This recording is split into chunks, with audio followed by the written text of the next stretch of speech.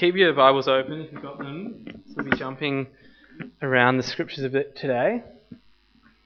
But it comes very naturally to me as a human, and particularly in this culture, that I would see myself as the centre of the universe.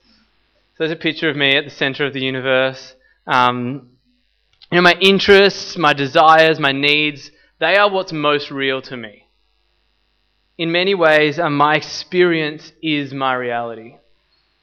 And so my Christianity means that Jesus comes alongside me and is part of my life. He helps me in many ways.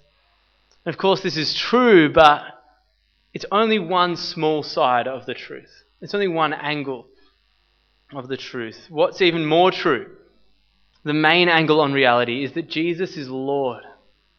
He owns the universe. He made the heavens and the earth, and He's the main character of the story.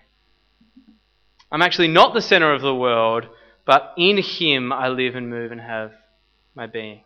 And so my faith actually invites me into an awareness of this reality. It invites me to participate to know my Lord and Maker.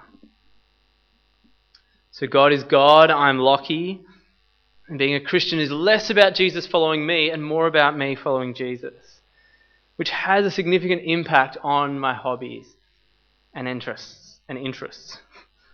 There's some good news. God has some good news for my enjoyment of specialty Guatemalan coffee and Liverpool Football Club. But there's also some hard news for my love of consumer products and my addiction to sports on screens. So in this everyday series, we looked first at the great command of Jesus to love God and love neighbour. We considered what it might look like to love our closest neighbours, the people in our homes and families. Then we saw how Paul preached in Athens, the centre of learning, and he preached that the earth is the Lord's and everything in it. In Him we live and move and have our being. And we asked, what's a Christian vision for learning? Last week we surveyed Jesus' life and particularly His approach to friendship, socialising, celebration. And we asked, what's a Christian vision for that? And this week I want us to ask, how does a follower of Jesus engage with hobbies and entertainment? We all have heaps of things that we like to do when we chill out. This is an example. Whenever we've done an interview for this series, everyone's mentioned YouTube somewhere in there, or social media. If you open the screen time bit on your phone, you can find out the chilling truth about how much time you spent on social networking and entertainment. It breaks it down. And you're like, hey, WhatsApp is not social media. Come on, give me a break. But if our primary call and command in life is to love the Lord your God with all your heart, soul, mind and strength, and to love your neighbour as yourself, then is there space for hobbies and entertainment in our everyday lives? The answer is that there is, which is good, but it must be in its proper place. So you can draw, you can paint, you can read a book, bake a cake, go to a comedy show, listen to hip-hop, be a foodie, be interested in fashion and design, play Dungeons and Dragons, watch Barcelona, all to the glory of God.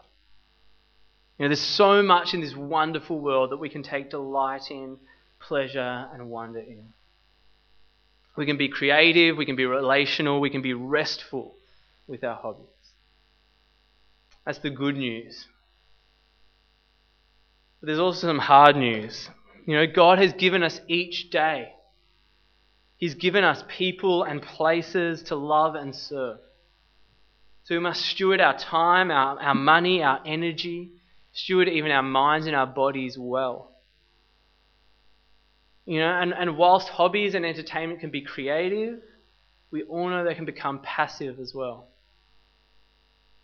Things we like, we can end up loving too much.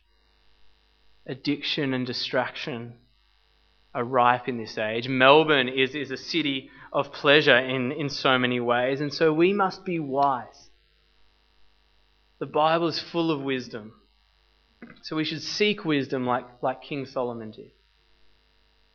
But we need the grace of God because you'll notice in King Solomon's story that all the wisdom he had wasn't enough to prevent his weakness, his insatiable appetite for leisure, pleasure, and treasure, leading to his downfall. So first, the good news, why hobbies and entertainment are great. Paul said in Athens that we live and have and move up. We live and move and have our being in Christ. Paul said in his letter to the Romans that for from him and through him and for him are all things. And Paul likes this line, all things. In Colossians he says, the Son is the image of the invisible God, the firstborn over all creation. For in him all things were created, things in heaven and on earth, visible and invisible, whether thrones or powers or rulers or authorities. All things have been created through him and for him. He is before all things, and in him all things hold together. So there's this really beautiful affirmation of the goodness of creation here, right? The scriptures affirm that creation is good in many ways. In Hebrews, it says it's through and it's for whom and through whom everything exists is God. In 1 Corinthians, it says everything comes from God.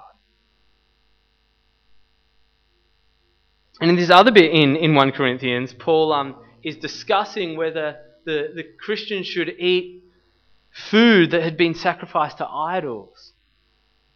And he says, for us there is but one God, the Father, for whom all things came and for whom we live.